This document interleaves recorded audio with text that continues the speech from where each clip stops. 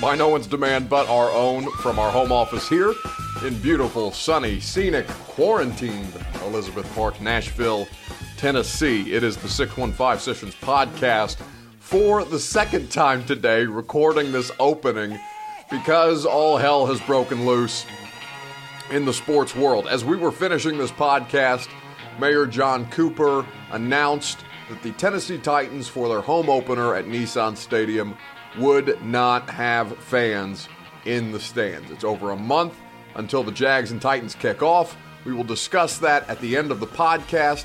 I just wanted to tell you guys up front that some stuff has changed since the podcast was recorded. We still have former Titans wide receiver Harry Douglas. He's going to break down all things Titans wide receivers Corey Davis and how he has served as a big brother role for Corey as he works his way through his fifth-year option, the potential that he has to live up to, A.J. Brown, all of these things with Harry Douglas. We have Drake Hills of the Tennessean on Nashville SC and David Ubben for the latest and greatest in Tennessee Volunteers news. 5 good minutes will be spent on Mayor John Cooper making this announcement, and you will hear from Titans president and CEO Burke Nihill, who was at the mayor's press conference today. Let's get it started so we can get it over with. Harry Douglas here on the 615 Sessions.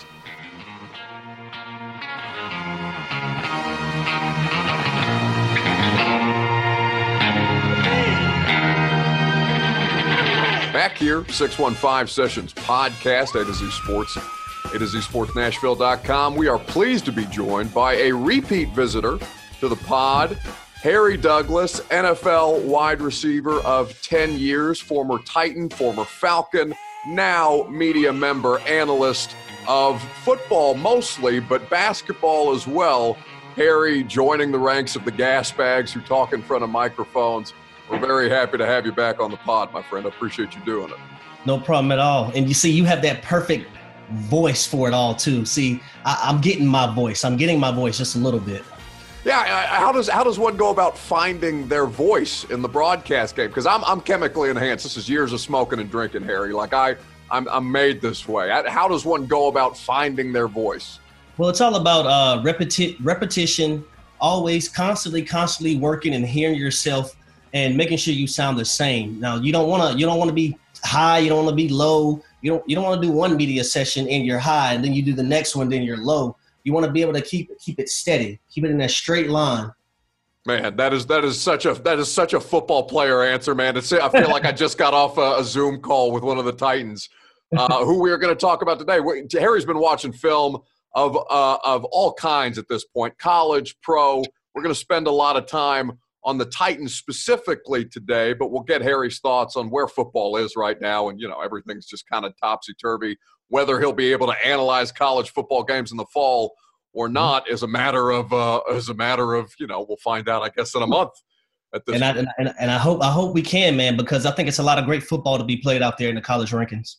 Yo, without question. I mean, we can get into this at length maybe after the Titans discussion, but I feel there is so much just flying by the seat of your pants decision making in the world of college football. You see the stuff coming out about the Big Ten, the president's not really having a vote in the cancellation of the season, but we'll save that for later on in the pod. Let's talk about some of your former teammates. Let's talk about some of the guys playing now for the franchise that you used to be a member of, where you are still, of course, highly respected.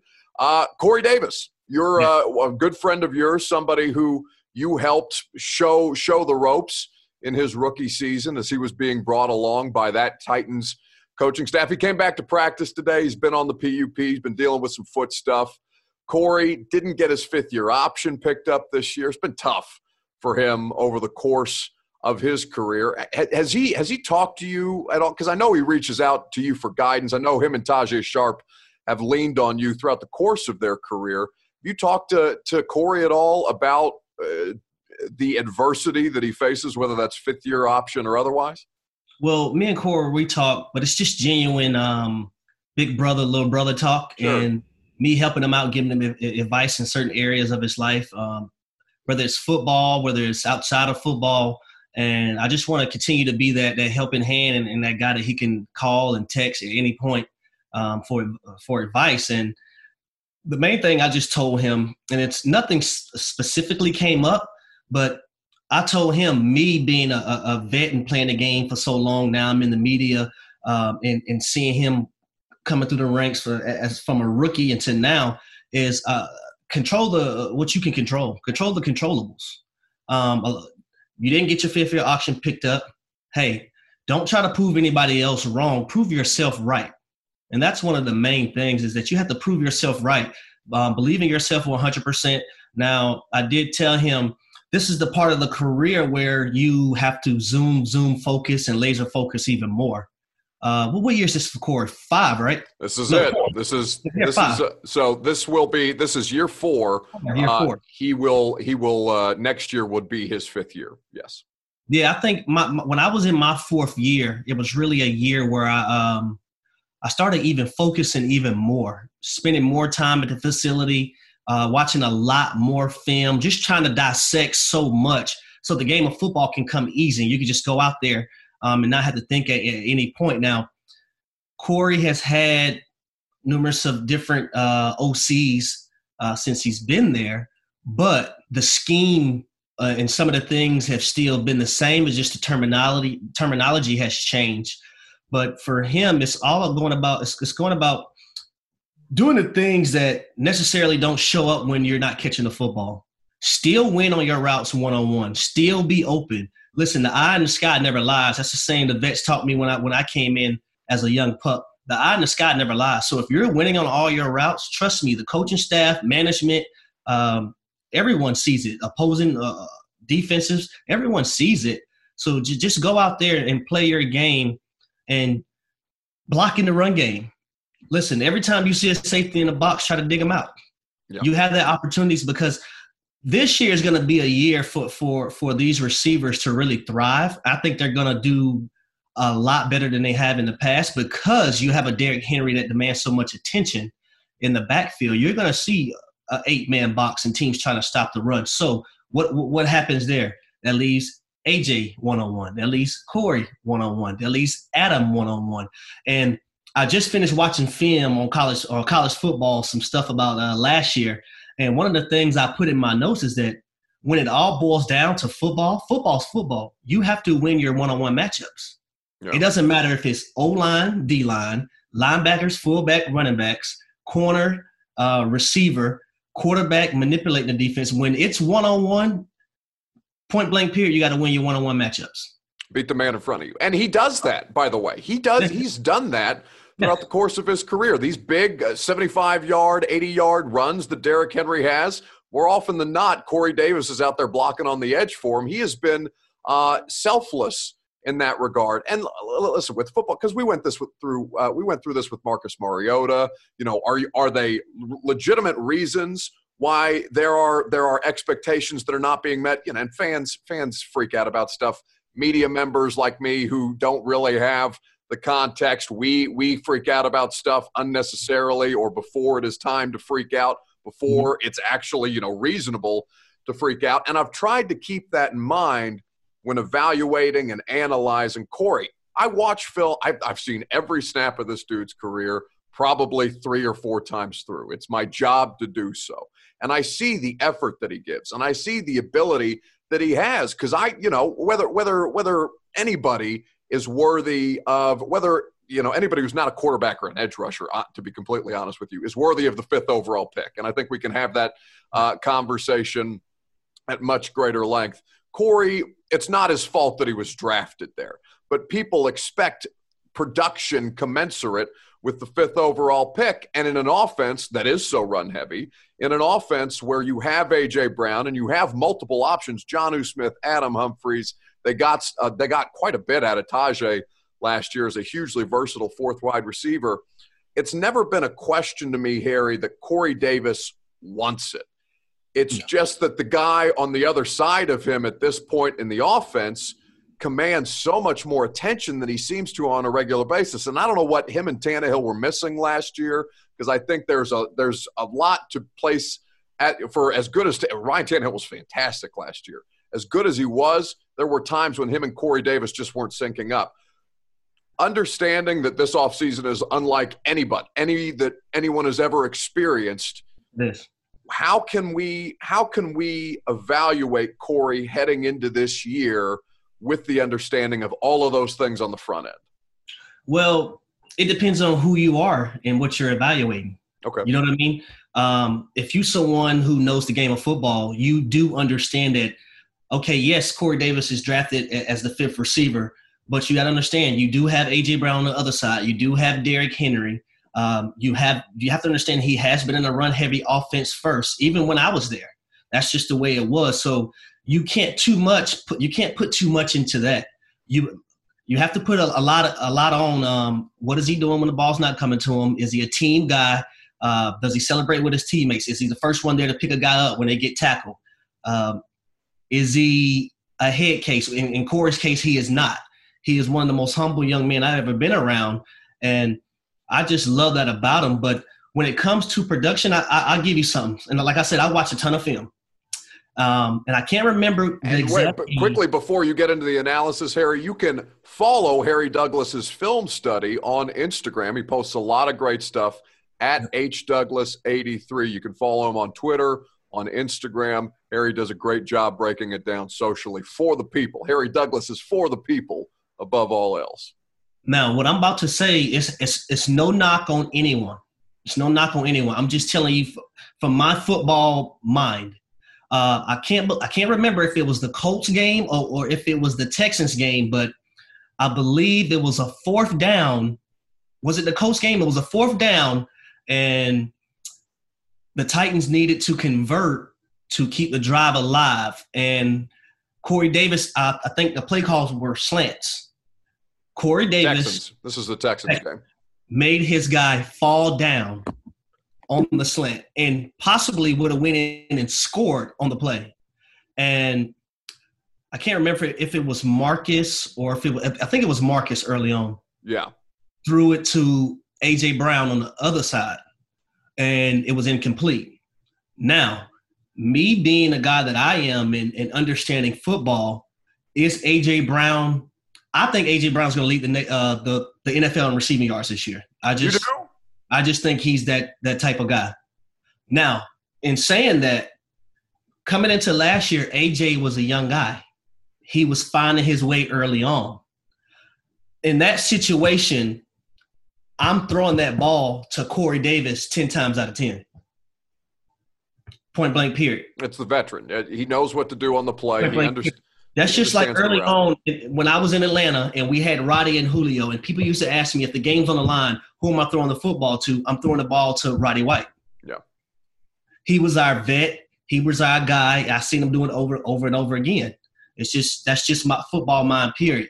Now, Corey works hard. He trains hard, and he does what he's supposed to do. The rest is for him just to go and grab. I tell him, don't wait for anybody to give you anything. Go out and take what you want.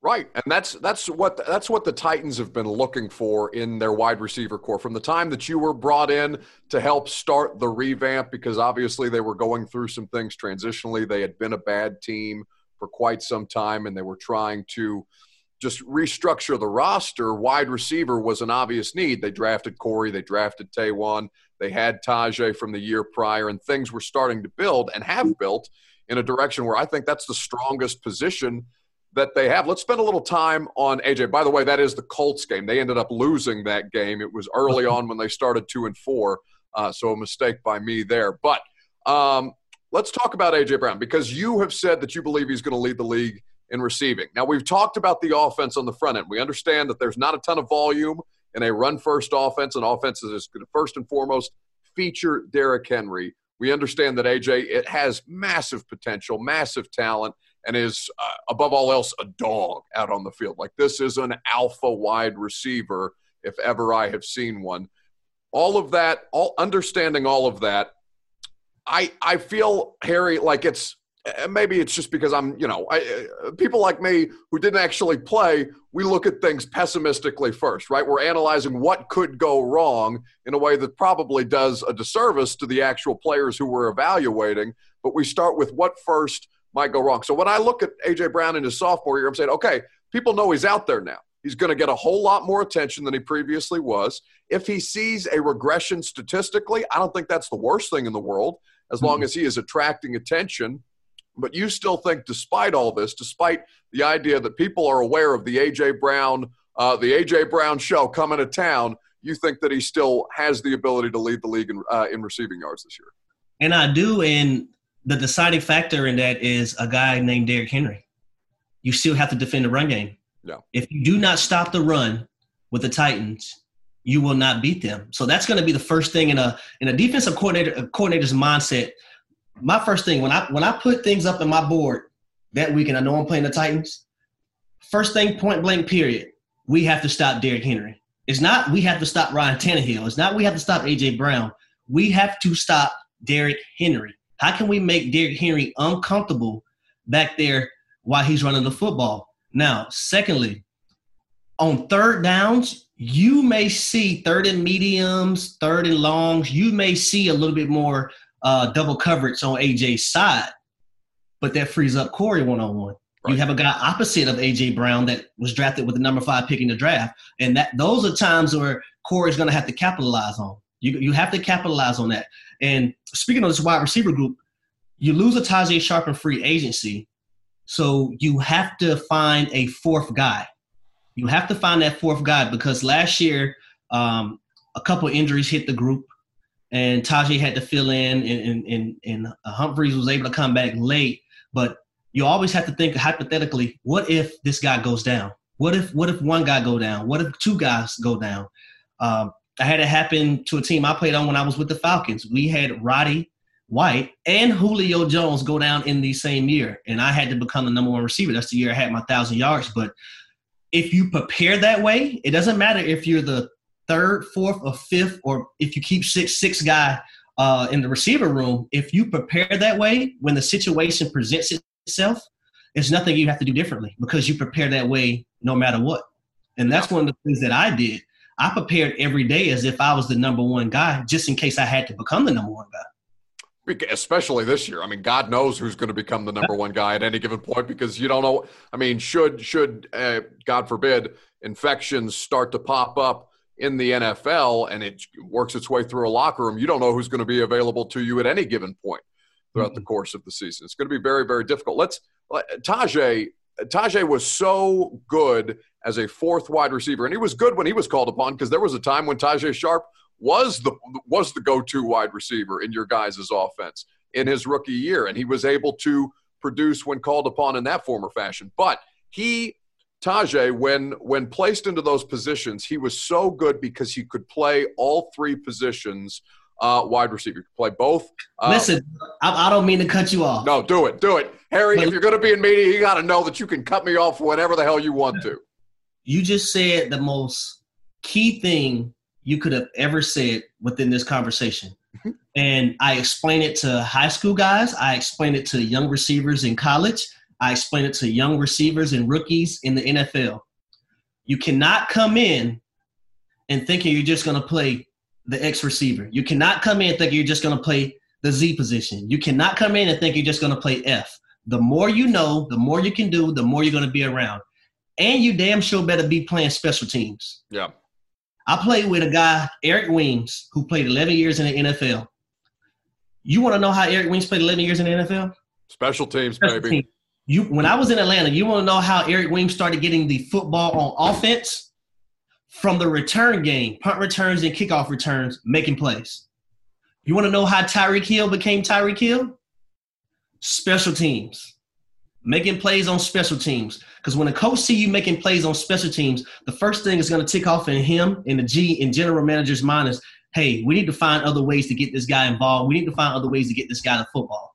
Yeah. So for guys to come in and think, okay, I'm going to be in here. I'm going to work my way to the number 1 receiver. Yes, that should be your mindset, but you shouldn't bank on that.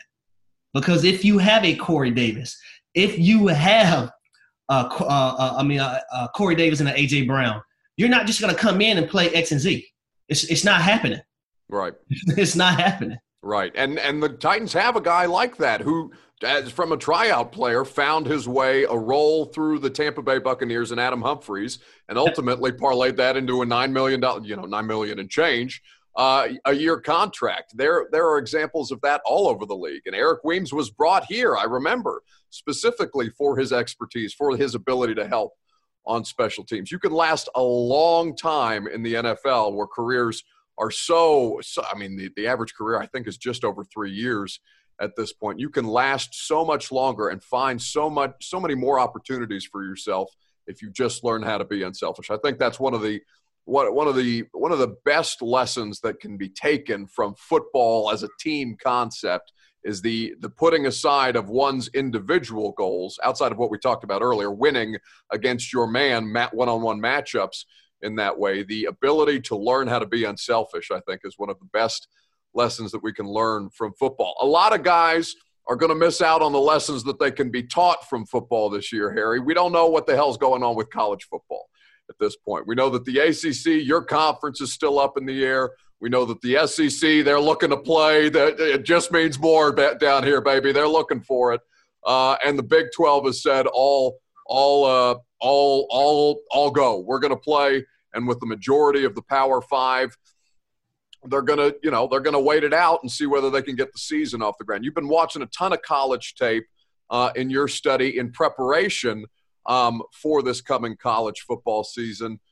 I guess just your initial thoughts before we talk about some X's and O's from the college game, Harry.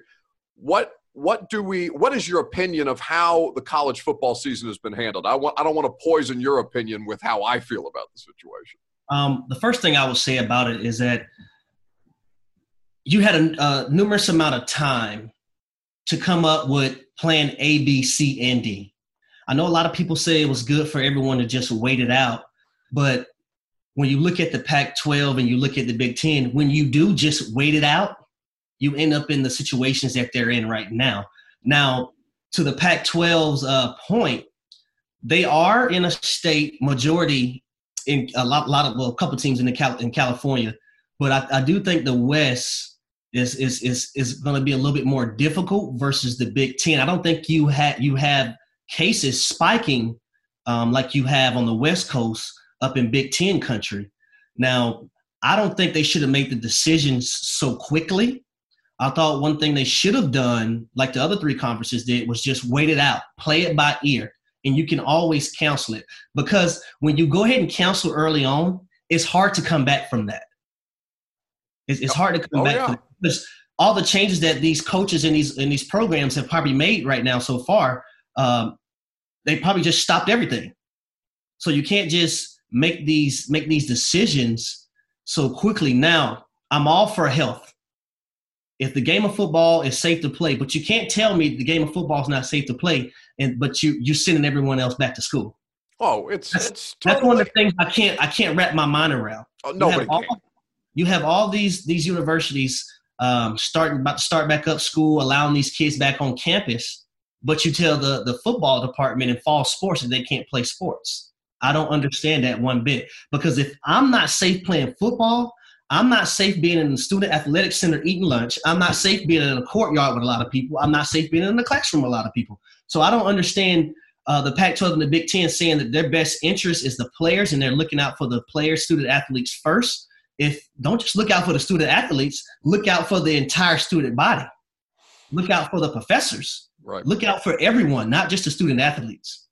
Well, and you've been through that process as having been a student athlete at Louisville. I don't have that perspective, but I sit there and laugh every time that they try and tell me that it's for the safety of the student athlete. When in reality, Harry, at least from my perspective, it's about the liability. They're trying to save their own asses. I mean, come on. Money. It's all about money. It's always been like I love college sports. I went to Indiana. College basketball is the sport that I love the most. But I know how dirty and how just how greedy everything has become in a way that's totally contorted. And it's been like this for a long time. Like, this is not new information. It's just during the middle of the global pandemic that we're all experiencing.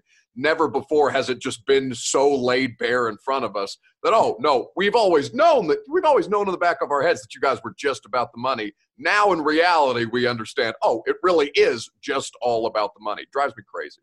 And Buck, it's one of those things where when you look at I think the Big 12 the Big 10 and the Pac-12 looked at this now. Okay, we had this concussion thing going on with the NFL a couple of years ago. The NFL got sued. They're like, there may be a few lawsuits here and there. Yeah. Let's look out for our best interests instead. Yeah, it's like what Andrew Brandt tweets all the time. There will be lawyers. Anytime something comes up, there will be lawyers, without question. But in the back of their mind, they have to understand this. And it's in the Bible. Money is the root of all evil. Don't let it drive you. 1,000%. It's the root of all evil. And it brings to light so many people's true colors.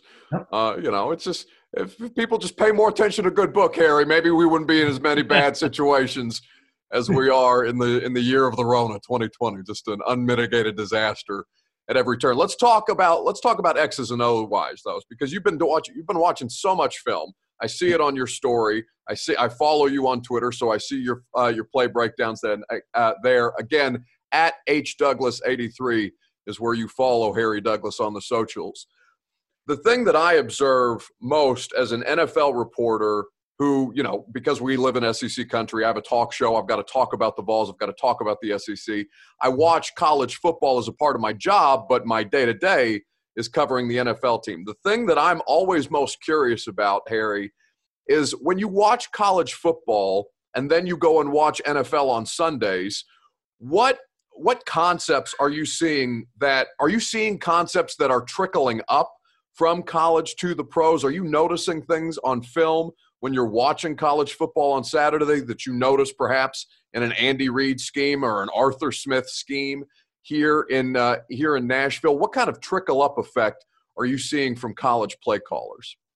I'll say from a standpoint of, 5 to 8 years ago, it would have been very, very minimal of the things that you see from the college football game transferring over to the pro game when it came to offense and looking at offenses and route concepts and protections and hots and reads and things of that nature. Now that we're living in an era where you have more dual threat quarterbacks, where you can implement the zone read and things of that nature, and guys who can escape the pocket and make plays with their feet, I'll give it about a 30% of things from the college football game coming to the NFL now. And you see it with Kyler Murray. You see it with Deshaun Watson. I can honestly tell you this. When we played Deshaun Watson, I think against us may have been the first or second game that he started when I was in Tennessee. The defense told me the things that they had on tape was nothing that the Texans ran. Texans basically copied and pasted Deshaun Watson's offense from college and went out there and ran it against us. And I believe that's the game they put up, I think, about 50 plus, if I'm not mistaken, 40 or 50 plus on. I remember that. I believe, if I remember correctly, did Marcus get hurt in that game? He did. Yeah, because it was competitive until that point, and then things kind of fell apart when Castle had to go in there, and it was just. I do remember that game very vividly. That's right, because Bill O'Brien had adapted all of these concepts that they had taken from Clemson and then expanded on it in a way that Deshaun Watson didn't need. He could recognize what he was seeing from the defense, but not necessarily have to focus on the defense as much because he knew how to execute the play calls, and it was made much easier on him by that. I thought that was, it's one of the best coaching jobs I've seen Bill O'Brien do. And when it comes to the college and NFL game now, when I'm reviewing and breaking down film, now I'm helping a young man right now try to understand coverages and techniques of D linemen and the difference between a 3-4 and a 4-3. And in the college game, you see a lot of a 4-2-5. You may see a 3-3-5. You may see a 3-2-6 where you have 6 DBs on the field. In the NFL, just for all these wide open offenses, 1,000%. In the NFL, there's times you will see 6 DBs, but you will see 1 or 2 of those guys being safeties who can defend the run game. And I give you a prime example where when the Eagles played the New England Patriots in the Super Bowl, one of the things that the Eagles did was, so we played them that same year. Remember we lost to New England? 1,000%. And nothing against our linebackers. I love them 100%. But name names, Harry. Just take them out. I'm not doing it. I told myself, just by watching film, if our linebackers have to guard their running backs, it's going to be a long night. Yeah. And that was the biggest difference in our game was the running backs of the New England Patriots going against our linebackers. So when the Eagles played them in the Super Bowl, you want to know what the Eagles did? We're going to bring more DBs in. We're going to put Malcolm Jenkins on the running back. And I vividly remember this play. New England tried to run a double move or a go route on the outside. It was on the left side of the field. And Malcolm Jenkins just stopped it because he's used to seeing things like that. He's a former corner who moved to safety and is a very, very smart player and studies film, watches tons of film, and understands what's coming based on alignment of a running back, alignment of the offense. And that's what you have to do. Things of that nature, you have to match up to your opponent. And I think New England in the past with Tom Brady did a great job. You may see New England pass for 300 or 400 yards one week, but then run for 300 the next week and pass for only 100 plus yards. You adapt to the opponent that you're playing. Now, don't get me wrong. You still have your principles and what you do and what you do best, but you adapt your mindset in your offense to the team that you're playing on defense and what they can give you. Give me, because we got to have you explain some tweets. We do it with almost every guest that we have on here. We have intern Reed waiting in the background, ready to ask Harry Douglas about what he's been tweeting about. But before we do that, Harry, give me one player that you are excited to watch, whether their season is happening or not, based on the film that you've been studying. One player that you're most excited to see, or that you were most excited to see in this upcoming college football season. Well, the player I was most hyped about seeing is not playing for medical reasons was Justin Ross. Yeah. Because I want to see his development, route running wise, getting off and defeating press coverage. But since now Justin Ross is gone, I'm gonna go with Tutu Atwell. Okay. Wide receiver. Recently broke my record in most receiving yards in a season too last year. You salty? No. Records are meant to be broken. No, the records are absolutely made to be broken. I kid, of course, but I always wonder when every time Drew Brees passes a Peyton Manning record, is Peyton just sitting there cursing Drew Brees' name while he's eating Papa John's and driving a Buick around?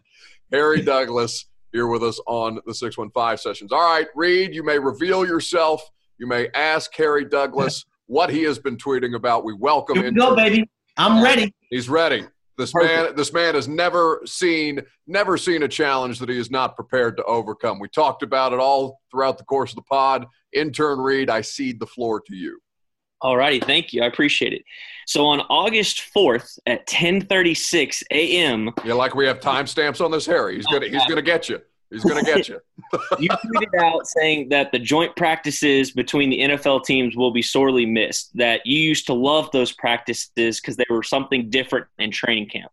So my question is, do you have a specific story from a joint training that you enjoyed the most, or what happened there? Oh, Reed is trying to spice it up a little bit. Yes, he is. Technically, you probably want me to say the one I probably got in a fight in. On Hard Knocks, but no, that's not my favorite one, Reed. Remind the people, Harry, because we are several seasons removed from the Atlanta unless you would prefer not to. This is your choice. Listen, it's in the past. It's in the past, but I am going to tell you the one. I am going to tell you the one I love the most, though. When I was in Atlanta, we was practicing against the New England Patriots, and that's when they had Randy Moss, Wes Welker, Tom Brady, and all those guys on their team. So normally in a New England offense, when a receiver catches the ball, he has to come back and get the next play or whatnot, right? Randy Moss throws his arm up on a post route like he normally does, throws his arm up. He catches it one hand, and this is what Randy Moss does. He runs to the sideline and just points like this. Immediately, somebody else go in. And the fact that it's Randy Moss, somebody else better be taking their ass inside. That's right. 1,000%. But it was just so great. One of the reasons why I love going against other opponents in training camp is that you get sick and tired of going against your own guys, especially guys that see your plays every day, and you're like, damn, what's going on? Is my technique wrong? And you look back on the film and you're like, my technique and everything is right. And it's just the DB have seen the play so many times that they know what's coming. Yeah. And then you go practice against these other teams and you're eating them alive. Plus, I love the competition. You can't – when you step out on that field, well, this should be your mindset regardless. But when you step out on that field against a different opponent from another team, baby, it's guns blazing from there on out. Yes, sir. There's no messing around. Absolutely. Your mindset is that I must protect myself first. Don't get anybody else hurt. But if anybody is with the bumps and bruises, it's going to be me. No question. Intern Reed, we are on a time crunch. We've hit the 5-minute warning, so give me one more tweet for Harry Douglas. All right, I got one more. On August 14th at 3:30. And this is also this is going to be a question for Buck as well, because we're going to get into this. But so Harry tweets out that you're going through your wife's clothes to find all the matches to your socks because you have only 14 left-footed socks in the laundry basket. So where are the right-footed socks? So my question is, does your wife hoard your socks? And Buck, does your girlfriend take any hoodies or anything from you? Like, do I have to look forward to girlfriend steals hoodies, wife steals socks, or what's the order going here? Harry, you go first. I'm going to tell you this. You better look forward to everything that you own being rumbled through. Yeah. Trust me. Listen, my wife, it's times where I'm walking downstairs and I walk very quietly. I'm trying to be light on my feet. And I come in the bedroom and I see my wife and I said, babe, what are you doing in my drawer? Oh, I just wanted to get a wife beater, or I just wanted to get a pair of socks. Where are your socks? Yeah. And then I go to wash my socks and I literally have 14 pair of one-sided socks, and the other pair, the other side of the socks is nowhere to be found, Buck. Nowhere to be found. Harry, this is a phenomenon, and I don't want this to be construed as sexist, but this is something that women do. They mismatch socks. This is something discernibly that women do in a way that is infuriating to me. So yes, to answer your question, Reed, I have had many articles of clothing stolen over the duration of my relationship with my lovely girlfriend, whom I love very much, and who, until the end of time, Harry, I'm sure you are the same way with your wife, are going to continue to steal our articles of clothing, regardless of how. It's not stopping at all. It's not negotiable. Many things in life are negotiable. The idea that your significant other will be stealing your clothing on a regular basis. That is, and we can't reciprocate. I'm not taking her socks. You're not taking her socks, Harry. I don't know what else we could do. Pray. That's all we got. It started with the good book. When I rambled through her clothes and try to find my stuff, then you see the attitude. Why are you going through my stuff? Yeah. Okay. Then I look up at the sky like, okay, why am I going through your stuff? Because I have 14 one-sided pair of socks. I'm going through your stuff to find my stuff. That's what I'm doing, honey. That's all I'm trying to do. The great Harry Douglas, former Titans receiver, former Falcons receiver, an NFL vet of 10 years, and now one of the best and brightest upcoming analysts in the business. He's done great work with our friend Jason Fitz, whom we can say, who honestly the only reason we have the show is because of Jason Fitz. That's my boy. It's one of the best in the business. Harry, I appreciate getting to spend some time with you. I hope you and the family are safe and well. Thanks for doing this today on the 615 Sessions. No problem at all. Y'all have a blessed day.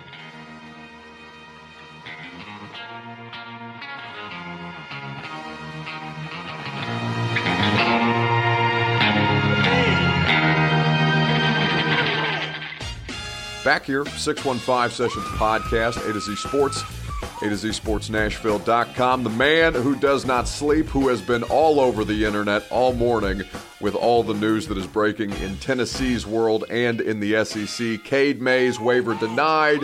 Schedules are out. It is David Ubben of The Athletic, the exceptional Vols reporter. David, I appreciate you taking some time this morning. I know they're working you hard today. Yeah, it's been an interesting 12 hours, but at least we have actual football news to talk about, mostly unconnected to a virus, which is refreshing after the last 4 months of shutdown and all that stuff. It was good to talk about schedules and depth charts and practice yesterday.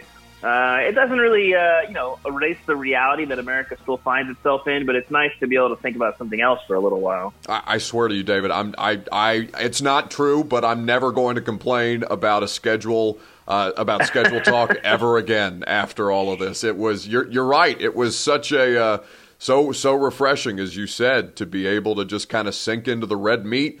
Like we normally do, maybe a little later, maybe under different circumstances, but a lot of news with the Volunteers in particular and with the SEC world in general, removed from the virus lately. So we have Cade Mays, the UT offensive lineman. His waiver, Jeremy Pruitt announced to the media yesterday, was denied as he tries to get granted immediate eligibility in transferring from Georgia to UT. Tennessee is now appealing.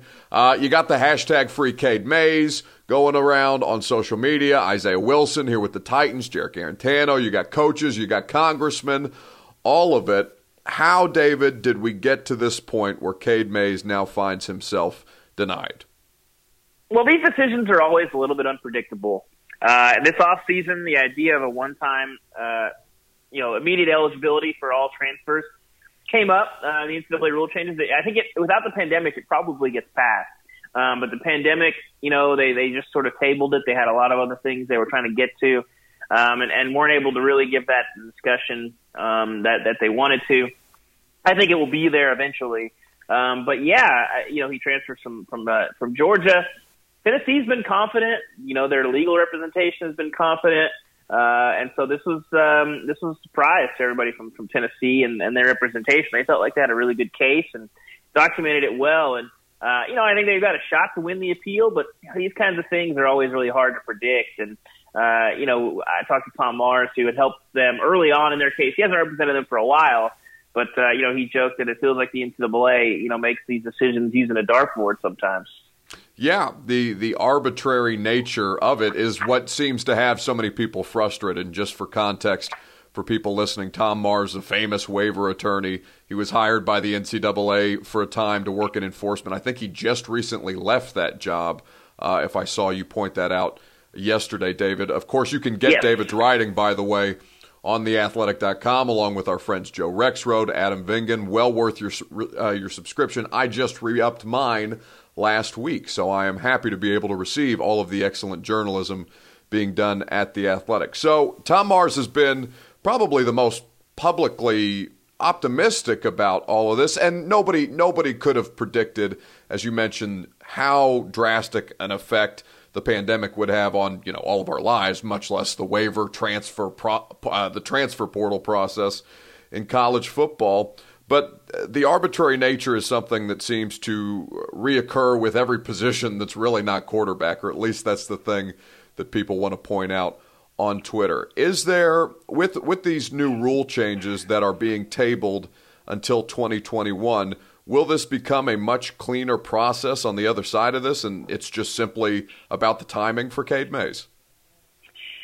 Well, I suppose, you mentioned it. The one-time waiver is coming. I just think that, whether the inconsistencies are there or not, they're perceived inconsistencies. The NCAA consistently shooting itself in the foot on these deals because schools and the NCAA can't comment on why they make these decisions, and then you have people just raging into the abyss with, the NCAA is not listening. Like, it's just not. Right. And it's hard to explain why some guys get it, some guys don't. I wrote about this earlier this year, talking to Tom Mars. Some of that is the work that the compliance offices do, and that can feed into that.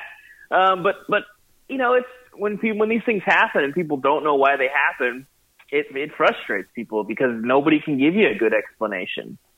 And so that is, an issue. And I think that it's going to simplify the process if you just give everybody a one-time free transfer.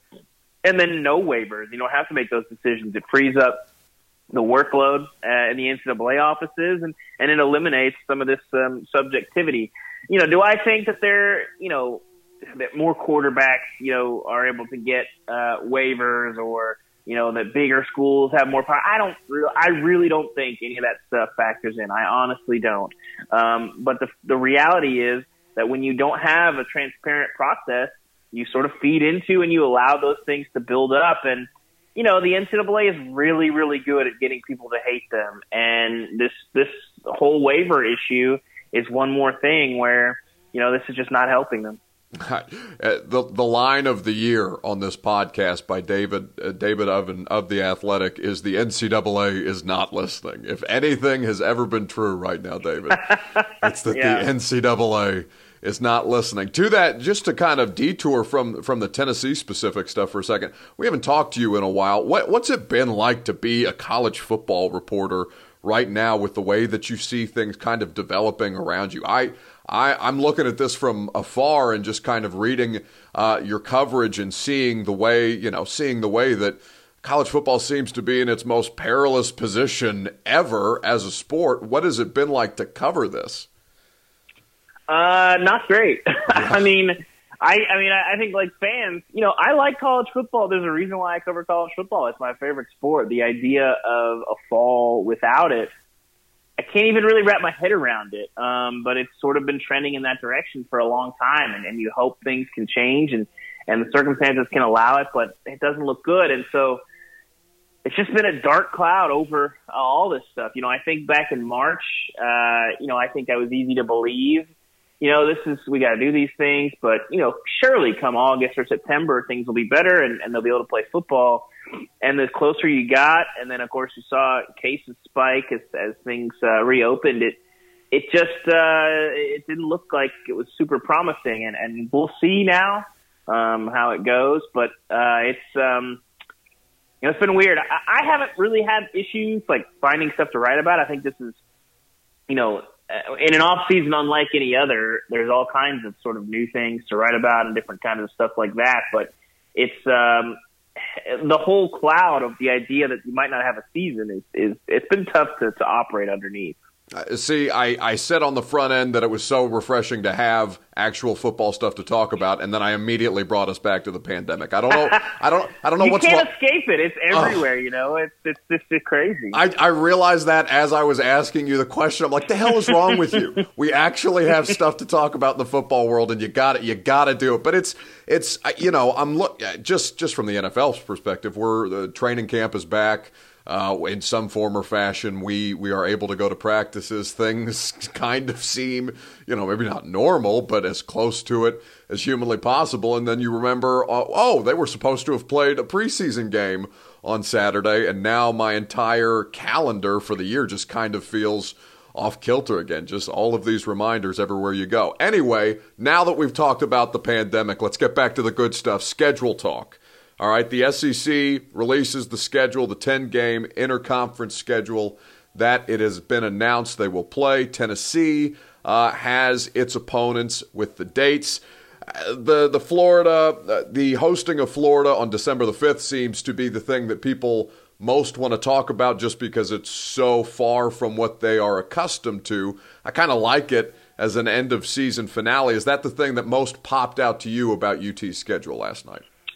Yeah, I think that, and they only play, the rankings are going to be weird because for right now you don't have two conferences, but as it stands right now, your sort of 5 top 20 or top 15 games, you only have those back-to-back twice, and that's at the end of the season.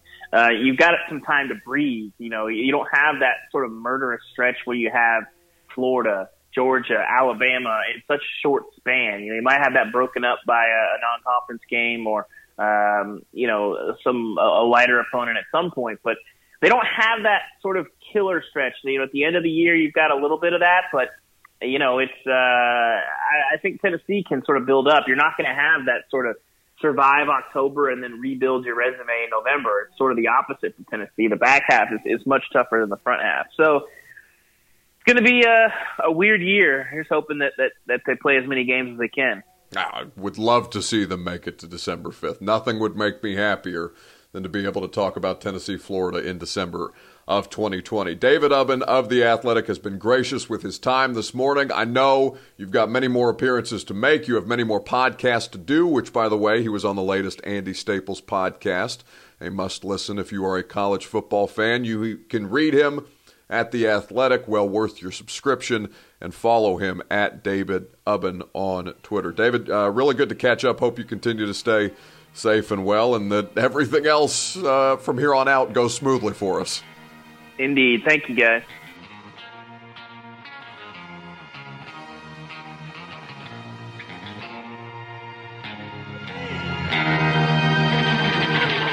Back here, 615 Sessions Podcast, A to Z Sports, A to Z Sports Nashville.com. Drake Hill's the OG, a podcast regular. He covers the Nashville Soccer Club for the Tennessean. You can follow him on the socials at Live Life Drake. It is good to see you, my friend. Welcome back. Yeah, it is good to be back. A couple of weeks have gone by. We went from anticipating a tournament to Nashville no longer being a tournament, That's to right. Nashville going back to playing games, to Nashville playing a game that is happening at 1 a.m. So I'm actually 2 days removed, or should I say 1 day removed, from writing my gamer and my sidebar at probably around 3 a.m. So I'm recovered though. I got my night of sleep. I'm good, Buck. We back, A to Z Sports, prime time. That's right, baby.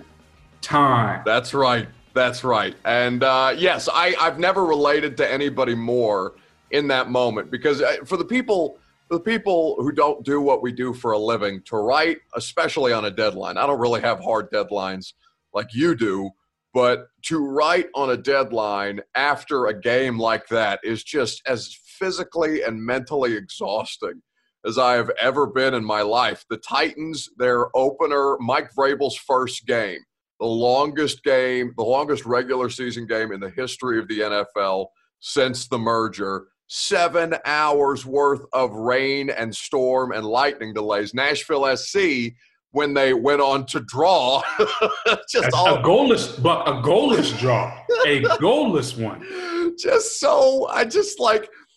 At least there was a final score. At least a winner and a loser was decided in the Titans game against the Dolphins. That was the longest in the history of the sport. You, my friend, you had a much, much more difficult task ahead of you with a 3-hour lightning delay or weather delay with FC Dallas and Nashville SC on Monday night. I pity you, truly. And I felt bad for the players as well, Buck, because they had on two occasions, according to reports, on 2 occasions which both teams were lined up in the tunnels with officials ready to go twice, and they had to go walk them back to the locker room because of lightning. So obviously the rule that they had adhered by was lightning within a 10-mile radius. You got to start the 30-minute clock again. So based off the last lightning strike in the immediate area, there needs to be at least 30 minutes before anybody walks out to the pitch for any warm-ups or even kickoff for that matter. Yes. So it could have happened shortly after 9 o'clock. It was originally scheduled for 7:30. Obviously, it didn't happen, but it could have happened after 9 o'clock. Then they said a little bit, closer to 10. Yep. And then they say, okay, we're going 11:07 p.m. Central Daylight Time. We're kicking it off. Lightning obliged. They were like, cool. We're not going to, no lightning strikes anymore, no thunder. We're going to deal with it. There wasn't any rain during the game. It was much cooler, obviously. It was about to be about 91 degrees at kickoff, right, plus the Dallas humidity. It ended up being around 78 degrees. So I'm sure the players enjoyed that. However, keep in mind, though, MLS protocols, there is no such thing as staying overnight. There's no hotels. There's no we'll play it tomorrow. There's no we'll play it in 2 days. No, they would have had to fly home and would have to play it, weeks down the line. So that's tough because they had to hurry up and get on that plane. The match had ended, or want to say, around, I think, minutes after 1 a.m. Yeah. So I think the players didn't even get on a plane until after 2 a.m. and probably didn't get back home, like in their beds, probably until 3:30 at best. Yeah, so a comedy of errors in situations like that. And it happens, it seems at least once a year to some unlucky or 2 unlucky teams, whoever have to participate in those kind of matches. But it adds a tremendous amount of strain. Now they have even more strain upcoming with Atlanta and their match on Saturday. But since we have had you on last, Drake, they have achieved the first win in the history of the franchise. Right. They should be congratulated and celebrated for that. They look pretty strong. I saw mostly highlights of the draw from Monday, but I was keeping up with the game until I nodded off at the very end on my TV. with the majority of the Nashville fans, you probably did, because I'll say though, we talked about deadline writing.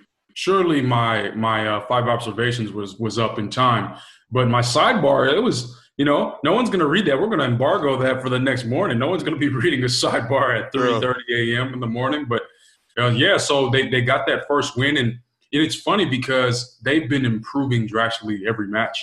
So if you take a look at the match from last Wednesday on the 12th, there was a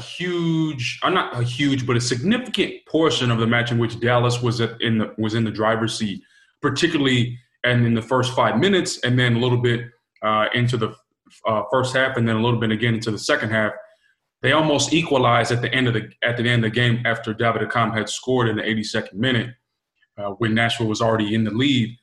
But Sunday, this Nashville team was absolutely strangling Dallas in a sense that Dallas only had one shot on goal. They couldn't break down Nashville's defensive back line whatsoever. It seems as if you're just a sports fan learning about this new team, you can get on the bandwagon if you continuously watch this team, because your experience game to game is going to change, because this team is still very new. They've only played 4, and the past 2 have been drastically better than the first 2. So we talked about the Atlanta game. This is not going to be the same Atlanta team. They don't have the same coach. The players, they've been frustrated with their playing style. They had a horrible MLS's back tournament performance. Did not win a game. Right. Did not win.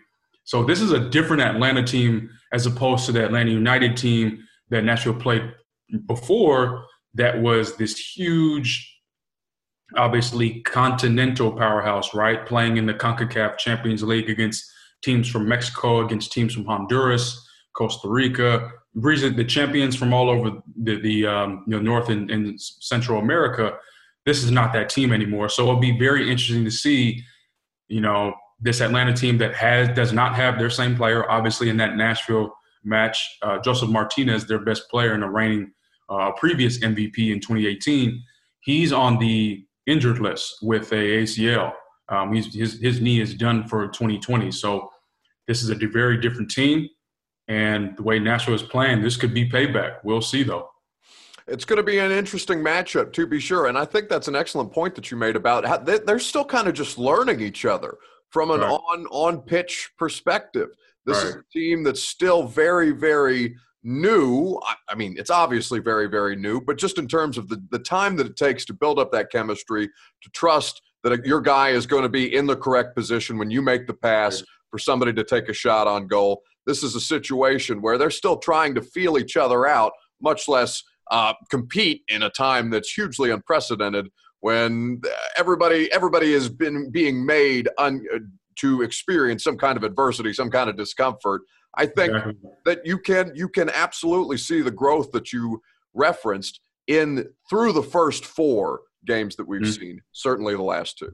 And you know what? Another cool thing about Nashville fans being excited about this team, and going back to my notion that this team just continues to build off 1 block, and then it's 2 blocks, and then it's 3 blocks of just the progression and success that they have in their performances, that the first home match since the debut, February 29th, first home match is at the end of this month, August 30th, against the other expansion team, Inter Miami. So fans will get a chance to see, okay, that was another expansion team. Let's see, in the construct of expansion, how good are we?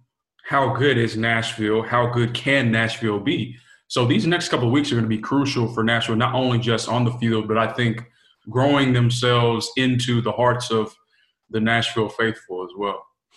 Yeah, I think people are receptive. I think you're always going to have, especially sports talk radio is one thing because it's an older audience.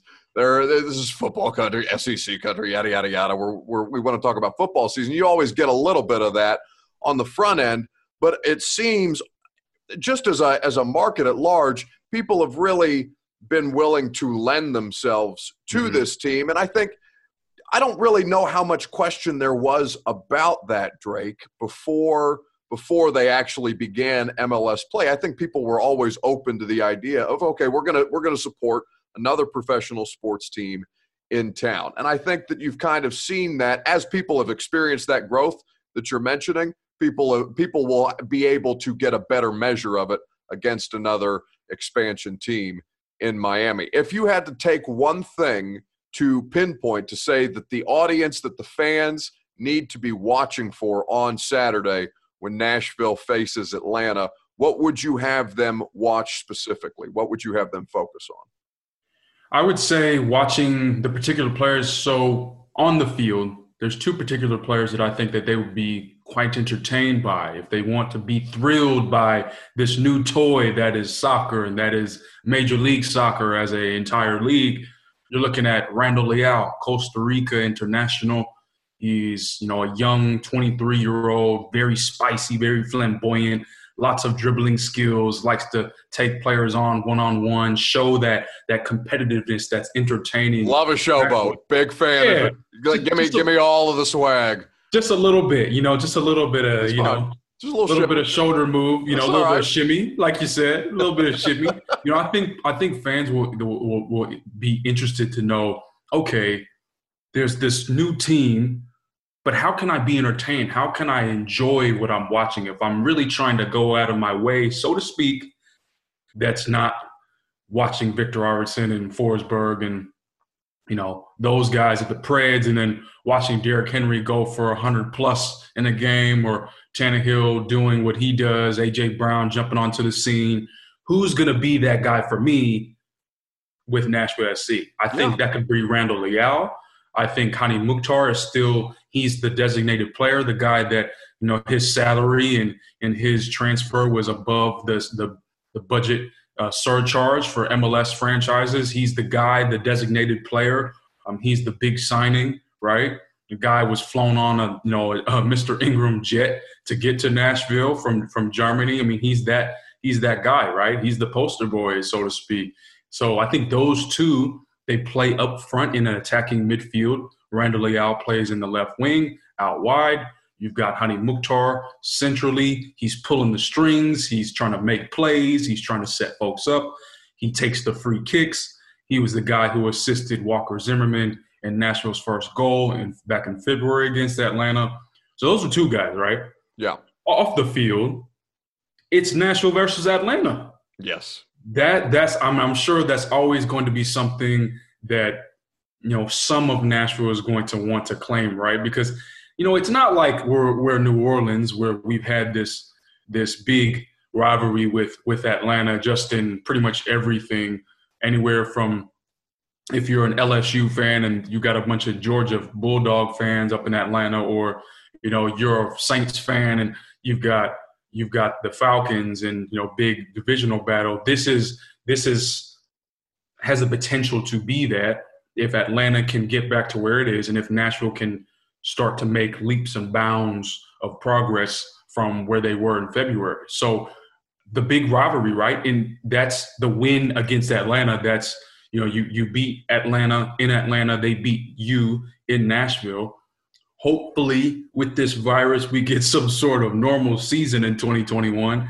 And then you can start to see a little bit of headbutting, friendly rivalry between the ownership groups, between the front offices. You love to see it. And I think those are just a couple of things that I think fans should want to watch out for. Sure. Give people something to circle on their schedules when they're looking at the upcoming Nashville SC season. They see Atlanta. They know, it's big brother in ATL versus little brother here in Nashville SC. I think that is of huge importance for any sports league and for any fan base to truly gain attachment, the ability to hate somebody else on the other side. It's what sports fans. Yeah, kind of like the one thing where you get to go out into the street at your house, have a race with your brother, you win, you get back to the dinner table, you got your whole family sitting around and you just get to look at them and be like, yeah. Yeah, and then you kick him in the shin under the table, and you tell him to shut the hell up if he tries to squeal about it to your parents. That's how you handle things. Yeah, because you own him because you beat him in the race. That's right. You got the bragging rights. Winners eat first. That's how it goes. Drake Hills of the Tennessee, and he covers Nashville SC. He does a spectacular job doing that for that particular news outlet at Live Life. Drake is where you follow him. More life at Live Life Drake for all things Nashville SC. Buddy, I appreciate you taking some time and continue to stay safe and well, and we'll catch up with you here soon.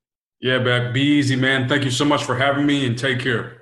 All right, I'm going to do my best to tape 5 good minutes before anything else breaks and this podcast is immediately invalidated, as it was not moments ago when Mayor John Cooper made the announcement. Well, actually, the Titans made the announcement on their own terms first. A season ticket holder email was sent out, the contents of which detailed that the Tennessee Titans would not be permitted to host the the home opener against the Jacksonville Jaguars on September the 20th with fans in the stands. Here is what the season ticket email reads for those of you who are not season ticket holders for the Tennessee Titans. As you all know, we have been working diligently over the past few months with league, state, and local officials and health experts on a solution for fan attendance at Titans games this season. This morning, Nashville Mayor John Cooper and the Titans will announce together the Titans versus Jags home opener on September 20th will be played without fans due to the COVID-19 pandemic. Burke Nihill was at the podium down there in Mayor Cooper's press conference. Let us go to that audio courtesy of Jim Wyatt at J. Wyatt Sports. Thank you, Mayor Cooper, for inviting us to be here with you today. Before I say anything else, I'd like to mention that we at the Tennessee Titans are thinking of everyone impacted by the effects of the COVID-19 virus, as well as our healthcare workers who are working tirelessly to help us get through this pandemic. There's certainly no denying that we wish we would be opening our home schedule on September 20th in front of fans. Professional football is a game meant to be played in front of a loud, cheering crowd, and no one desires that outcome more than us.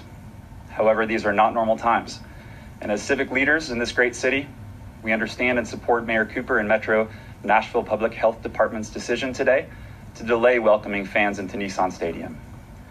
Over the past many months, we have partnered with the city and the world's foremost health experts to build a safety plan to get fans back to Nissan Stadium. We are all confident that the Safe Stadium plan we built together is an extremely thorough, comprehensive plan that is ready to implement as soon as the time is right. We can't thank Dr. Caldwell, the health department staff, and the mayor's office enough for their collaboration and support of our Safe Stadium plan. I'd like to take a moment to speak to Titans fans all across our region. Titans fans, we need you to be diligent about limiting the spread of this deadly virus. We need you to wear a mask and encourage your friends and family to wear masks so we can welcome fans back to Nissan Stadium soon. In the coming weeks, we will partner with the city to communicate the safety messages necessary to continue the progress Nashville is making in its battle against the COVID-19 virus. We need to keep moving the chains, Nashville, and I know Titans fans can help lead the way. I can assure you of this. This virus will not deter us from our mission to bring you an exciting, competitive season of Titans football. We hope our fans can cheer us on at Nissan Stadium soon. But in the meantime, look forward to feeling everyone's support and energy from home as we kick off the season with Monday Night Football on September 14th. Thank you. So that is Titans President, CEO Burke Nihill today, this morning, as we're taping this podcast, announcing that the Titans will not open with fans. I have just literally received an email as we're taping this, and I will read it with you guys for the first time. On Tuesday, August 18th, Nashville Mayor John Cooper and the Titans announced that the Titans home opener against the Jacksonville Jags on September 20th would be held without fans as a result of the COVID-19 pandemic. The Titans are working tirelessly in conjunction with local health experts, including the Metro Health Department, to build the Titans Safe Stadium plan. So they will continue to, and it goes on for much longer as to what they're doing specifically, and we will discuss that at a later date. But we know now, a month in advance, that the Titans won't open with fans in the stands. And I think this is no surprise to anybody who's been paying attention. It's 5 good minutes today. It's not 5 good minutes. It's 5 shitty minutes. We're being completely honest, because we are, as a city, not in a place where we can be trusted to have these large social gatherings. Sports is a function of a healthy society. We are quite literally, by the definition, not a healthy society as it relates to COVID-19. And I'm not going to use this as an opportunity to hit people over the head with wear your damn masks, although you should be anyway, and do all of these things to make sure that we can go and we can have somewhat normal Sunday experiences. But also, I think this was done far too early. I don't know how much time it takes to put, and listen, admittedly, I do not know how much time it takes to put together a safe stadium plan. I understand that there is a ton of moving parts with the global pandemic. And the more that I talk about this out loud, because this news is literally just broken, I haven't had time to get my thoughts together, to be honest with you. So it's wonderful that I would do it in front of a microphone. I just don't know. Maybe 2 weeks is the appropriate amount of time. We don't know how this looks. You want to make sure that you give people enough time, whose employment, by the way, relies on the attendance of fans in the stands, ticket takers, concession stand workers, people, janitorial services, all of these things that go into a game day function. You got to make sure that you have a plan to keep them safe. At this time, the Titans, by their support of Mayor John Cooper in this decision, are saying to you they do not feel comfortable with what their game day atmosphere may be based on the protocols that are being asked to be implemented. And that is a difficult decision to make. It's going to piss a lot of you off. I understand that, because at this point there is no plans. And now that we know that this is on hold, we know that this is a situation where the Titans, we don't know when the next time that we're going to have fans in Nissan Stadium. As of the 20th, it starts.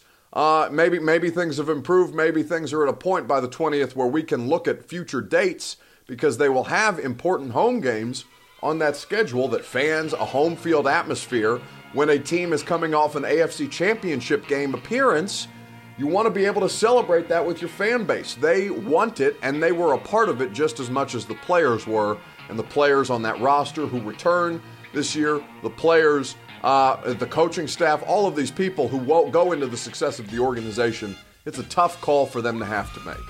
And at this point, it's the only call for them to make, and it's not 5 good minutes on this Tuesday. It's 5 tough ones on the 615 sessions. Shouts to Harry Douglas, Drake Hills, and David Ubben for their time. Shouts to you guys who rate, review, and subscribe to the podcast. Leave me submissions for the Thursday mailbag. We'll read them in the iTunes reviews. You get your comments read if you leave 5 stars.